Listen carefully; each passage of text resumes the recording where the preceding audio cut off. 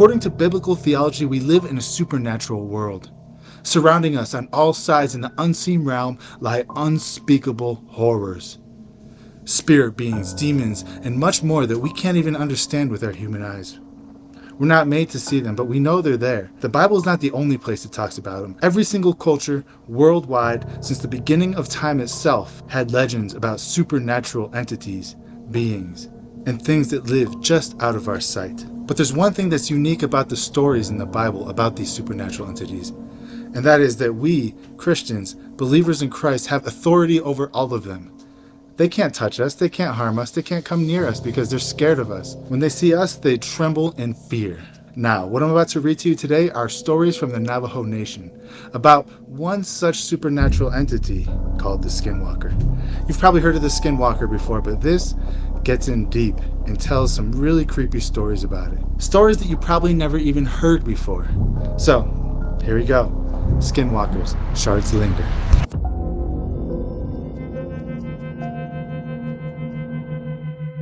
So I found this book, Skinwalker, Shards Linger.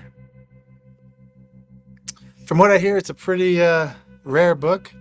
And what it is it's a series of true stories from the Navajo Reservation that deal with skinwalkers and their relation to unidentified flying objects. The pictures of the UFOs were taken by the author and are verified by Dominic Mancini of MUFON, which is the Mutual UFO Network. All right, let's check it out.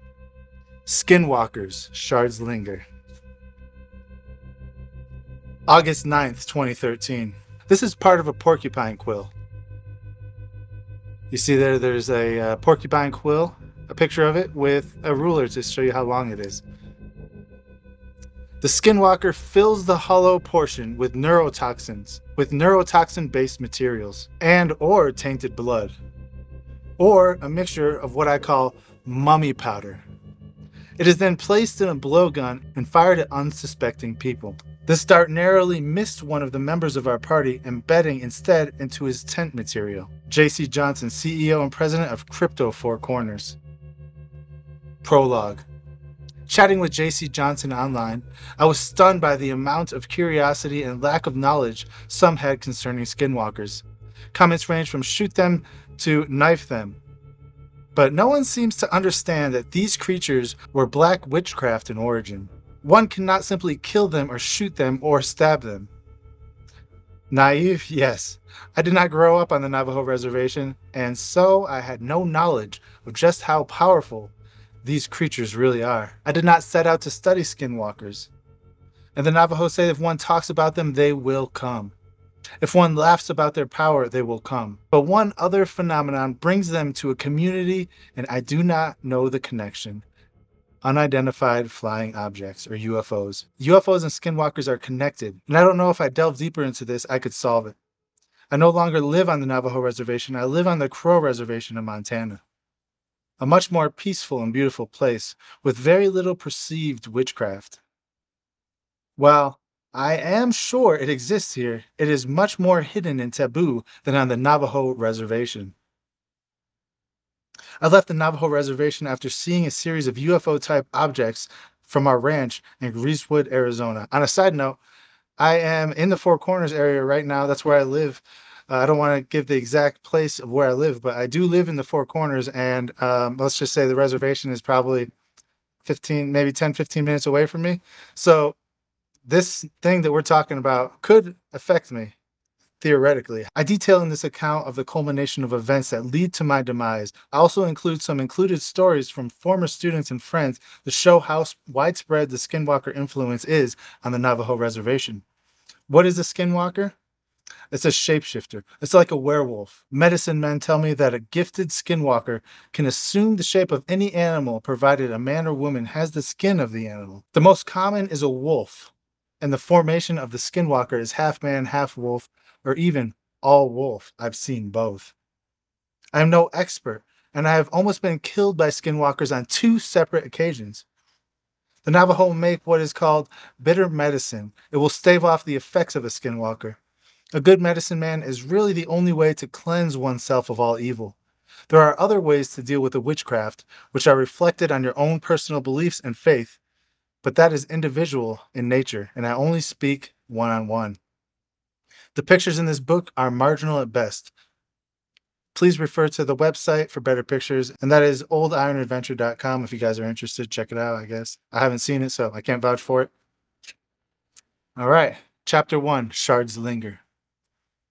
In every culture, you'll have tales of the supernatural, from the Navajo skinwalkers to the Crow Little People, some benevolent and some downright terrifying. I've experienced both. There's so much more to our world than we can see or perceive. I've woke up in the Navajo reservation to drums under my house, and I've seen an old man and his drum come through the floor and assure me everything is good. I've had waking dreams that seem so real that I too felt buried alive like the people who once lived in Greasewood, Arizona. I've seen and photographed UFOs, and my life changed drastically after the sighting. One evening in Greasewood, Arizona, I went to feed our horses on the ranch where I lived. I heard old Navajo songs being sung, and I thought it was odd since it was coming on the evening and the sun was just setting. I did not see anyone, and I went back to the house and asked Mary to come and translate. By the time we returned to the horses, the song gave way to a chant. Mary translated from Navajo to English an old curse on our horses and property. Being the native white guy, I climbed the horses' panels and gave my own challenge in English to whomever was cursing us. That's crazy, right? So he was out with his horses and he heard some Navajo music. He went and got his wife. She went and translated it and said, "Somebody's cursing you." So what did he do? He jumped on the horse barn and challenged the people that were cursing him. He challenged them. Let's see what happens.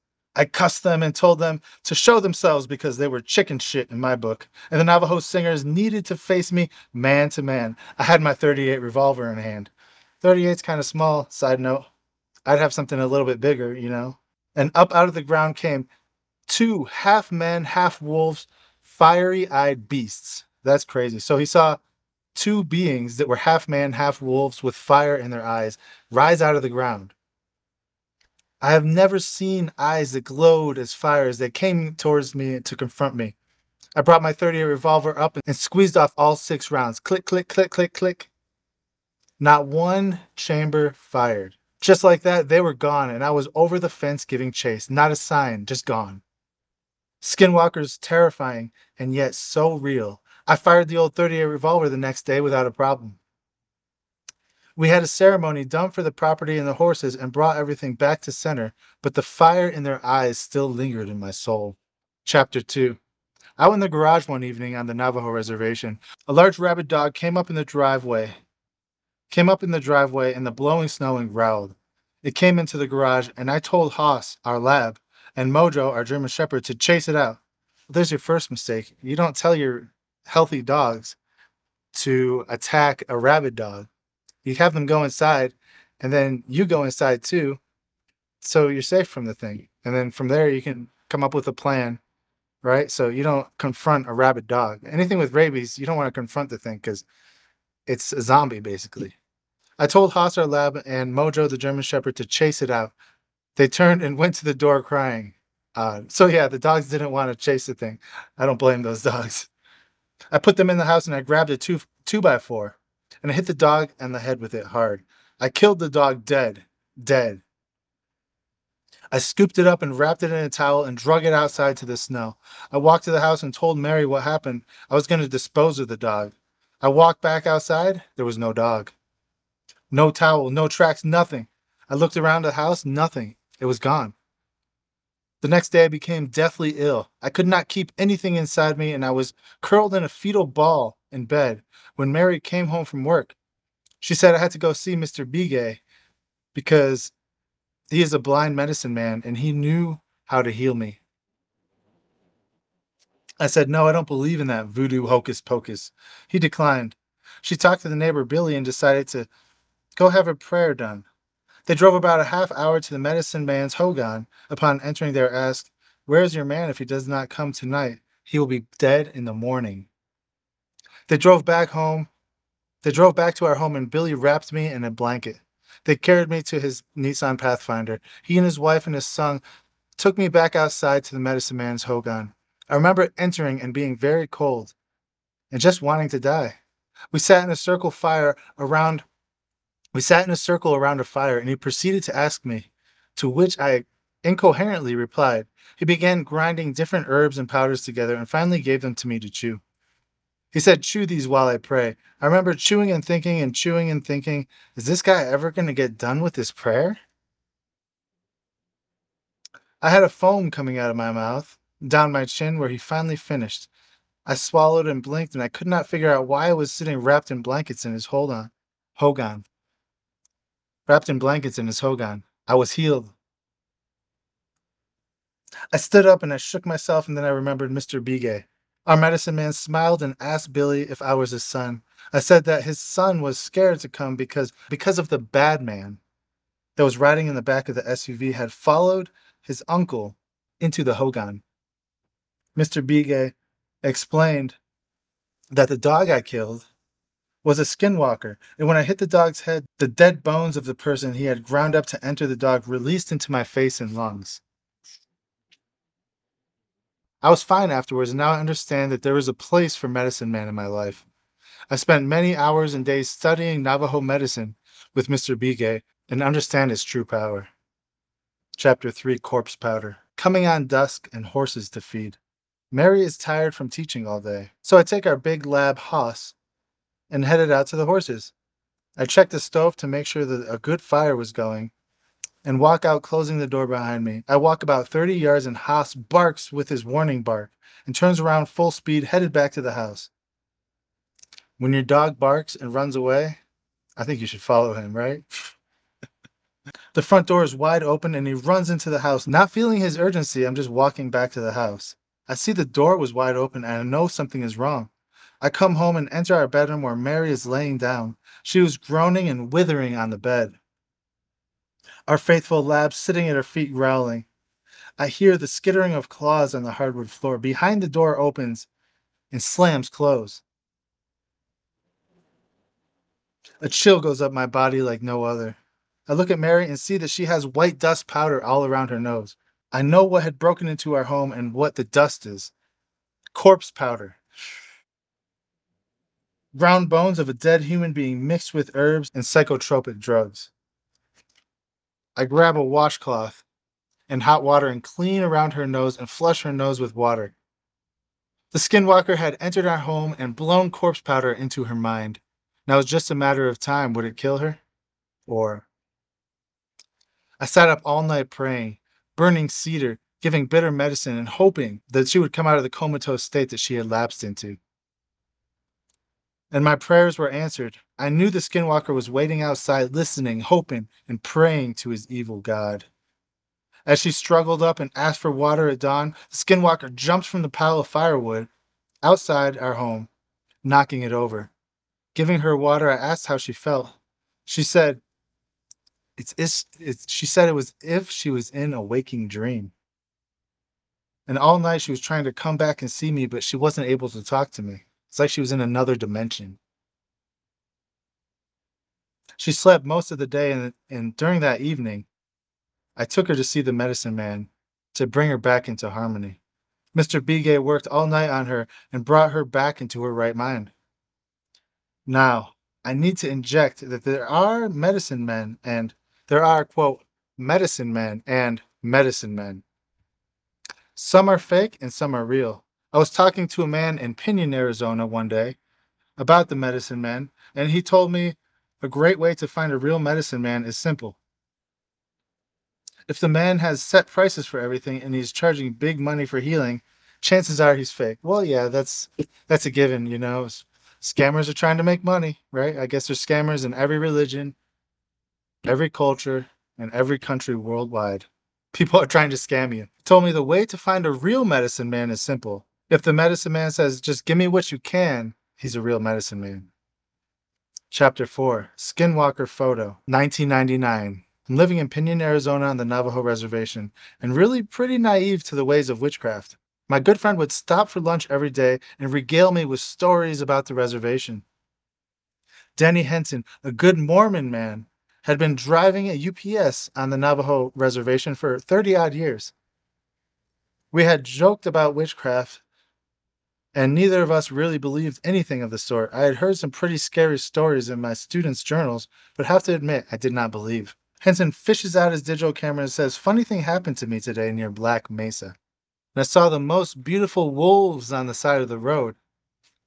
Wolves? Here's the thing. As I said before, I live in the Four Corners area. There are no wolves out here. Now, there are coyotes. I've seen coyotes all over the place. And I've heard coyotes, but coyotes and wolves are different, obviously. They might look similar, but wolves are probably a lot bigger. Coyotes can tend to be pretty small. Wolves are pretty large. And yeah, so wolves don't exist around here. Now, if you see a wolf and you know for a fact that it's not a coyote, you know something's wrong. I grabbed my camera and took a picture. They were the most well-groomed wolves I had ever seen. Funny thing is, I got to Forest Lake and the same two wolves were sitting on the side of the road. I stopped to take a picture of them. It looked like they were smiling at the camera. And I was thinking this could not be the same two wolves because I drove 55 miles an hour for a good 25 miles. And obviously, wolves can't go that fast. He lends me the camera and tells me to take a look. I turn the camera on and scroll through the pictures of grass and sagebrush on the side of the road. I look at Henson and say, "Good one, you got me." He looks flustered and says, "What?" I hand him the camera and he's flabbergasted. He swears to this day that he took 4 pictures of 2 wolves 25 miles apart. We both now know he took a picture of skinwalkers. So in this story, the Mormon man was driving. He saw wolves on the side of the road and he was taking pictures of them. And he saw them 25 miles apart while driving 55 in his UPS truck. And when he goes to look at the camera, the pictures aren't there. They don't exist. So what happened to the pictures, right? Interesting. Chapter 5. I'm reading my students' journals around Halloween 1999, Pinion High School, Arizona, on the res. My assignment was to write a spooky story for my creative writing class. I had about 28 students, and most of all the stories are not scary. Theme and variations of putting a bag of horse poop on the front steps of the neighbor, lighting it on fire, tipping over outhouses. I know they love to laugh. Typical high school kid stuff, right? I'm surprised they didn't talk about cow tipping. You guys know about cow tipping? I have a couple of hardcore gangbanger types in my class, and one writes a story that floored me. He started out talking about how he was a bad seed, and the reason why he was bad. He had been to juvie in the bad boys' home of Tuba City, Arizona. And he was part of a hardcore gang on the res called the Red Nation Warriors. The story he told me about his mother when he was just 4 or 5 years old. She was a Glani, Navajo professional alcoholic beggar, and she was hitchhiking back from Chinelli, Arizona to Pinion, Arizona. A couple of men picked her up and took her back to their hogan. They were brothers and they had pit and a trap door in their hogan. There, they locked her down in the dark pit and kept her for 3 days, starving and drying out from the booze. On the 3rd night, they brought her up and told her they would either kill her or she can choose a child of her own to kill and become like them. A skinwalker. She chose to kill her daughter and become a skinwalker because she loved her son. That's crazy. They took her back home. She told the young man what she was about to do and how she chose to do it. And she also told him that she picked her daughter to kill because she loved him so much. How sweet. He never saw the 2-year-old sister again. Crazy. His mother changed. While she did not drink, she began to live out in the Black Mesa with the family that originally abducted her. He lost contact with her by high school and was living with his grandma. He said that she could not live with the choice she had made ever since she had been tortured by guilt. He felt responsible for the death of his sister and he ended up in prison. I lost track of him, but his story lived on in my memory. According to the University of Nevada in Las Vegas, anthropologist Dan Bisnek, who specializes in the studies of Native Americans in the Southwest, he says, quote, "Skinwalkers are pure evil in intent. I am no expert on it, but in general, the view is that the skinwalkers do all sorts of terrible things. They make people sick, they commit murders, and they are grave robbers and necrophiliacs." To me, that sounds like the Gerasene demoniac, huh? And we all know Jesus cast that demon right out of that guy like it was nothing. The demon was terrified when he saw Jesus. I bet the same thing could happen with the skinwalker. They are grave robbers and they are necrophiliacs. They are greedy and evil people who must kill a sibling or other relatives to be initiated as a skinwalker. They supposedly can turn into were animals and travel in supernatural ways. End quote. Chapter 6, Navajo Witchcraft Law. Did you know that on the Navajo reservation it is legal to kill a skinwalker? And there is a legal precedent that deals with witchcraft. Interesting. A good friend of mine who is a very well-respected lawyer and graduated from an Ivy League school related this tale for me early in his career on the Navajo reservation. Being ex-military and an officer gives this story interesting credibility. The lawyer and his paralegal are driving home one evening from a brutal land dispute and decide to go up over the Chusca mountain range to return to Window Rock. As they were driving their Chevy Chevette, the paralegal notices a hairy man running next to the car at 55 miles an hour. All of a sudden, the man leaps in one motion and lands on the car's front hood. The lawyer screeches to a halt and the skinwalker hops off and continues to run next to the car. The skinwalker had done the deed and it now fades away. The next morning, the Chevette would not start. The lawyer has it towed to Gallup, where the mechanic can find nothing wrong.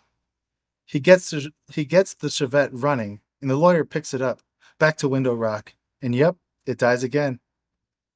This scenario repeats over the next few... I think it dies because it's a Chevy Chevette, right? That's not a car I would like to be driving through the desert. No way, no how. Anyway, the scenario repeats itself over the next few weeks until finally the attorney realizes that the vehicle had been witchcrafted by the skinwalker. He trades it in for a Jaguar. A Jaguar? So going from a Chevette to a Jaguar? That's a pretty big upgrade. But I guess, an Ivy League educated lawyer, he could probably afford it, right? Anyway, the attorney told me his story, and he told me to look up the following case. He said, as a young attorney in the mid-70s, he worked in a legal aid program near Granado, Arizona.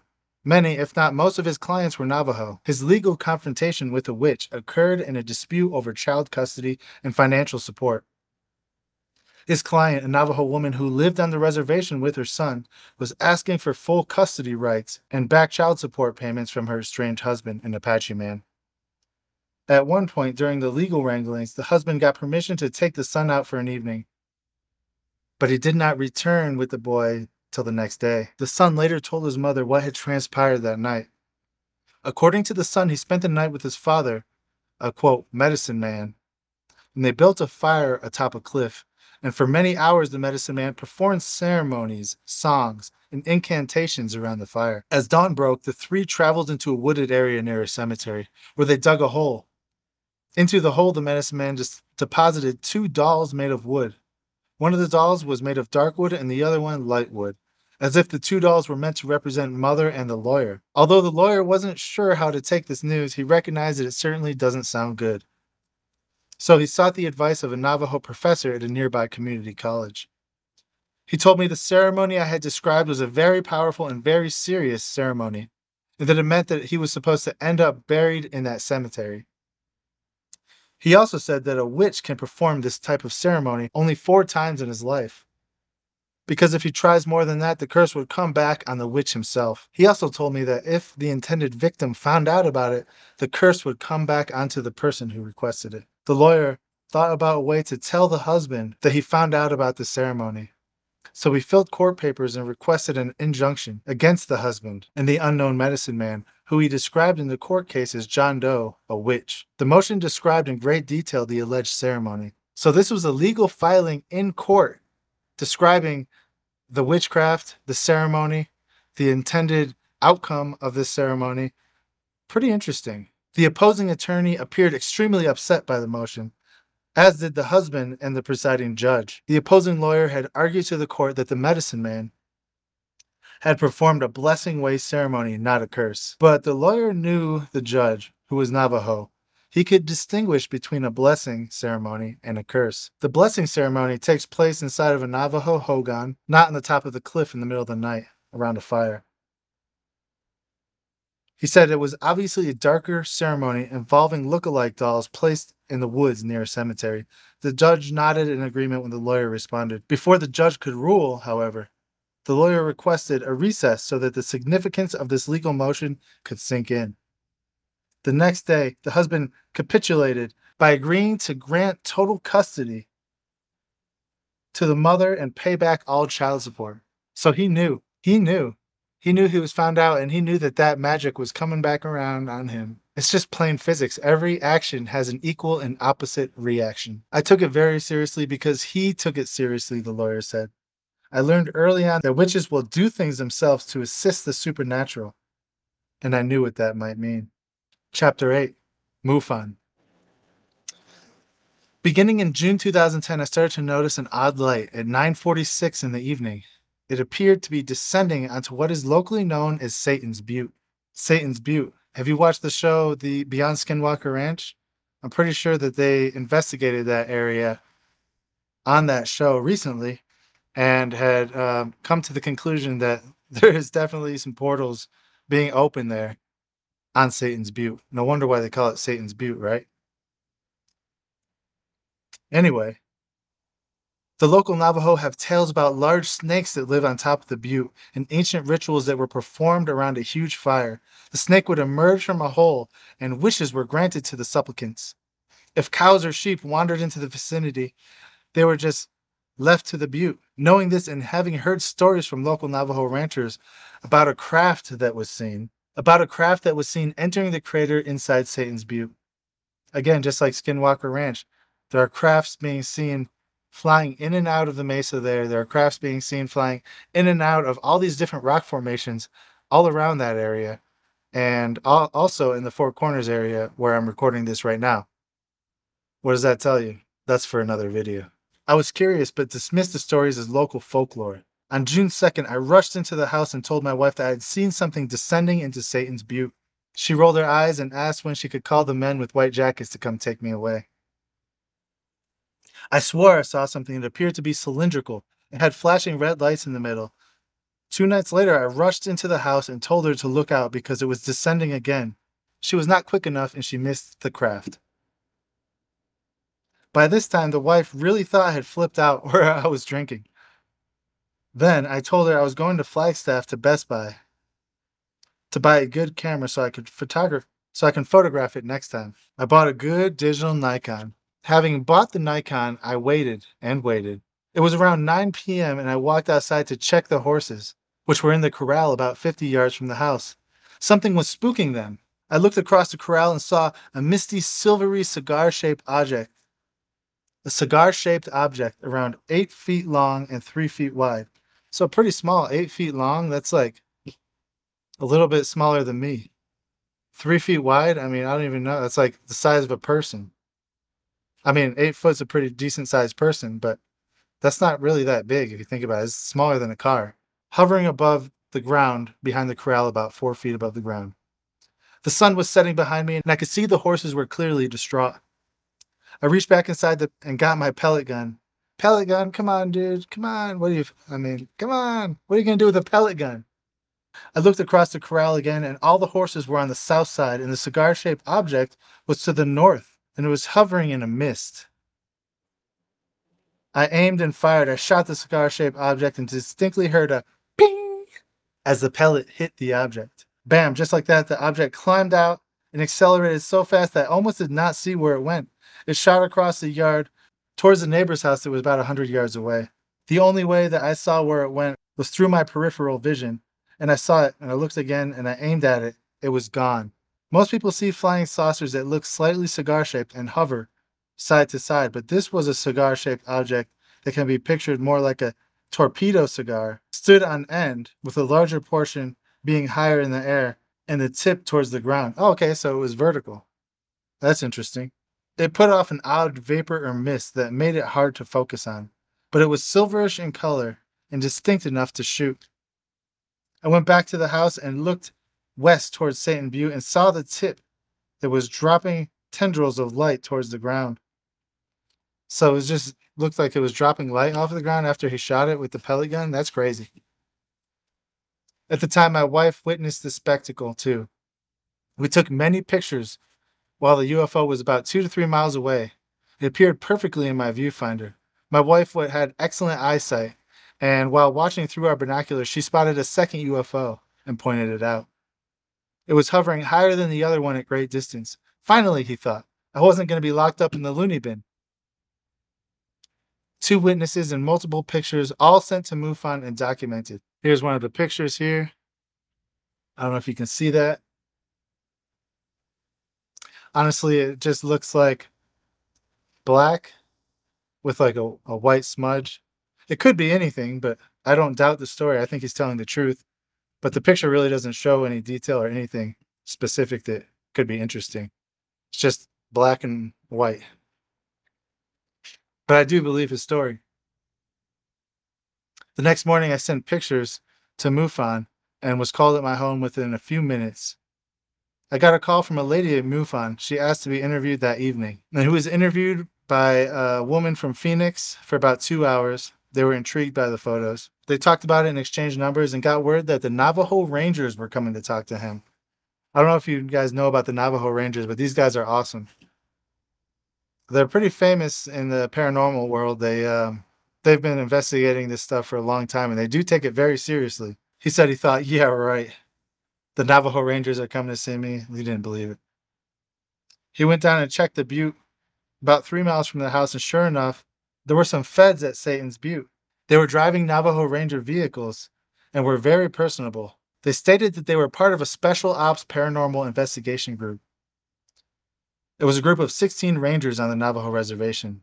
So was this actual federal government employees, or was it the actual Navajo Rangers who are part of the Navajo Nation? I wouldn't call them federal government. I think those are different things. So anyway, he says he pulled out his camera and wanted an interview with one of the Rangers. He started off the interview complaining about cattle grazing on his cattle site without a permit. And the lieutenant chuckled and said, "We both know we are not here about grazing cattle." He then told me about his special operations unit. They had investigated skinwalkers, witchcraft, paranormal, archaeology site, theft, and everything in between. They had the most modern versions of night vision, AR-15s, and satellite computers, and the list goes on. We talked for a good 20 minutes, and I learned that they ran my photos through some mega computer, and they were real. Oddly enough, the Nikon video, when transferred to my computer, died after I finished the initial introduction. Wiped completely clean. The hard drive of my IBM computer had never been recovered. Now, why would our government send out trained investigators to investigate? How could skinwalkers be tied to this sighting? On an interesting side note, the next evening, we had more skinwalkers visit our home than I care to remember. So that's interesting. He interviewed some of these special operations people who claimed to be from the Navajo Nation as Navajo Rangers, but when he got home to review the footage, everything was wiped clean. Now, is this a Men in Black type scenario? Maybe. Is this actual Navajo Rangers? Maybe. Or was this actual federal government people who are part of the deep state, who come from a deep underground military base, who are part of the secret UFO program, who knows all about the same people who have access to the crashed Roswell craft, and the same people who have access to all the UFOs they've found throughout the years, all the crashed UFOs and all the buried UFOs and all the ancient technology? It's probably the same group, in my opinion. After heading over to Satan's Butte and meeting the officers, I went to Taylor to pick up a horse and headed back to Greasewood, Arizona, arriving approximately 11:45 p.m. As we drove down the driveway to our house, a skinwalker was in the driveway. I did not see it at first, but both my wife and Mary and her sister yelled at the same moment, and I felt nauseous. I knew I needed to unload 3 horses and settle our new horse, Tater Gun, into her stall. I hit the sack around 12:30, totally worn out. I woke up at 3:30 that morning and began to vomit, and the other end let go at the same time. I was so sick. I went out and laid on the couch and had the oddest out-of-body experience. It was as if I was floating over my body, watching things enter, trying to tear at my soul. I was gasping for breath, and yet something kept projecting a vision of me lying naked, wrapped in a sheet with my hands folded across my chest, dead, outside the patio. As I was coming out of the coma, for lack of better term, a huge snake came up the front window and said one of the neighbors' names in a snake hiss voice. I took this to mean that this was the person who sent the skinwalkers. As I came out, the snake retreated and the horses went absolutely nuts. The dogs began to howl, and life again was normal on the reservation. That's crazy. So his neighbor sent a skinwalker to kill him after this UFO sighting? This is a crazy night. I mean, so many things happened this one night for this guy, all because he decided to go to Best Buy and buy a Nikon camera. What is the moral of this story? We're not done with the story yet, but to me, the moral of the story is if you see something weird, don't go film it, and don't go to Best Buy and get a camera so you can film it, so you can send it off, because you're just going to be inviting things to attack you. Or don't take my advice and film it. Is this why it's so hard to get good videos of paranormal things online? Because, well, A, most of them are fake, but the real ones, things end up happening to the people who post them that make it not worth them to post it. Because honestly, if your life is at risk, why would you post something like that? Right? Because we all know the paranormal is real. We know all these stories are real. We don't need proof. We don't need proof. Hearing the story is good enough. We don't need to see the pictures or see the videos. Although it is nice to see stuff like that every now and then. And I have seen videos and pictures of things that I will be sharing on this channel at some point. So let's continue reading. An old medicine man came to me and asked if everything was okay the next evening. I related my skinwalker story. He explained that someone who hated me had sent them to kill me. But not just skinwalkers, the very demons that control these things. Demons, yeah, they're absolutely demons. I digress. When I finished telling the old medicine man my story, I grew very ill again and had to run for the bathroom. The Navajos are patient people. Aside from my wife, he added.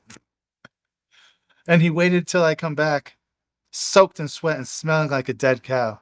Take a shower, man. He instructed me on how to deal with what the demons had left in me, and I followed his advice, and for the first time ever, I felt better.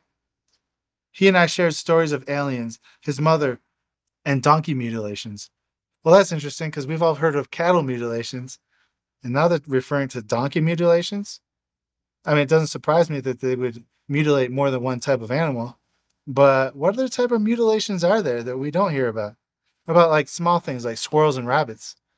We would never notice because we see dead squirrels and rabbits all the time, right? They're just little corpses just rotting under some bushes or something. So cattle mutilations, donkey mutilations, what other type of mutilations are there? There is a strange story out of Brazil about a human mutilation that is a little bit too creepy to get into right now. So let's continue reading. He also said a sheep was mutilated and investigated by the rangers over near the summit of Satan's Butte. He became ill and he had to leave. He said whatever had affected me was affecting him too. I know who sent them and who paid for them to be sent. I know that in time they will be paid back with loss. Interesting side note, one Navajo ranger said to me, you have to have strong faith or you will be killed by witchcraft on the reservation. Exactly what the Bible says, actually. One friend said he saw many rangers and black op vehicles around our house that Friday night. I do have strong faith, and I know that once again my Father saved me from the wickedness and folly of men. This is exactly what the Bible says, really. When you break it down, supernatural things like this do exist, and there is literally only one way to avoid them. And his name is Jesus Christ. This just in from a friend who wishes to remain anonymous, but is a well-respected UFO researcher. Quote, I just got done reading a book called The Hunt for the Skinwalker. On a side note, I've read that book. It's great. I recommend everybody read it. Hunt for the Skinwalker by George Knapp.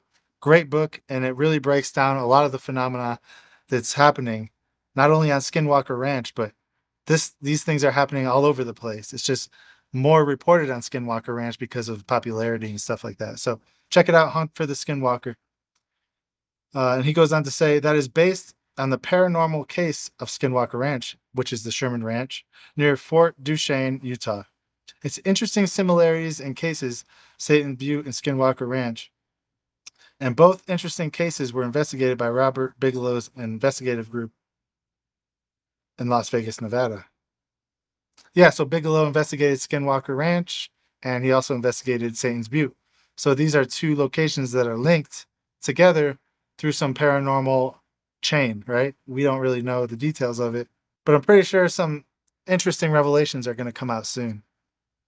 Another interesting fact that I determined is the case that Satan's Butte and Skinwalker Ranch lie on the exact same longitude, 109, 53 degrees, 15.91. So basically, that's it. This is the rest of the book. The last few pages are just email correspondence about the story I just read to you from the guy who saw the thing up on Satan's Butte to MUFON and back and forth, stuff like that. So, but there is some interesting pictures in the back, and I'll show them to you guys real quick.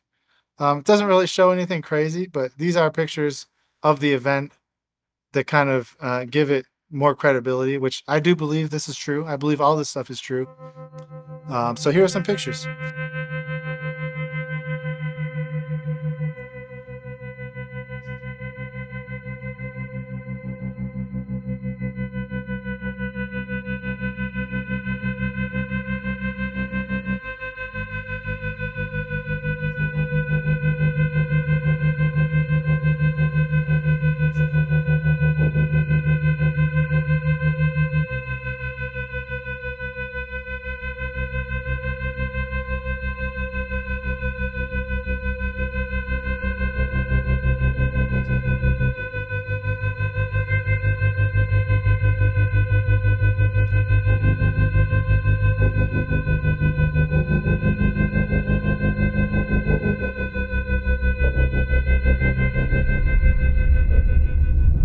All right, everybody, that was it. Skinwalkers, Shards Linger by Haas Lors. Great book. I believe it's all true. But what do you think? Do you believe these stories are true? Do you believe they're fake? I want to know what you think. I want to know your opinions. So if you haven't already done it, please let us all know. Let us know your opinions. Let us know what you think is real, what you think is fake. Put it in the comment section. And also, if you have stories of your own, if you've seen skinwalkers, you've had encounters with them, if you have encounters with other stuff like this that are similar in nature, put it in the comment section too, because I want to read your stories. All right, everybody. Thank you all for watching this video. And until next time, God bless you all.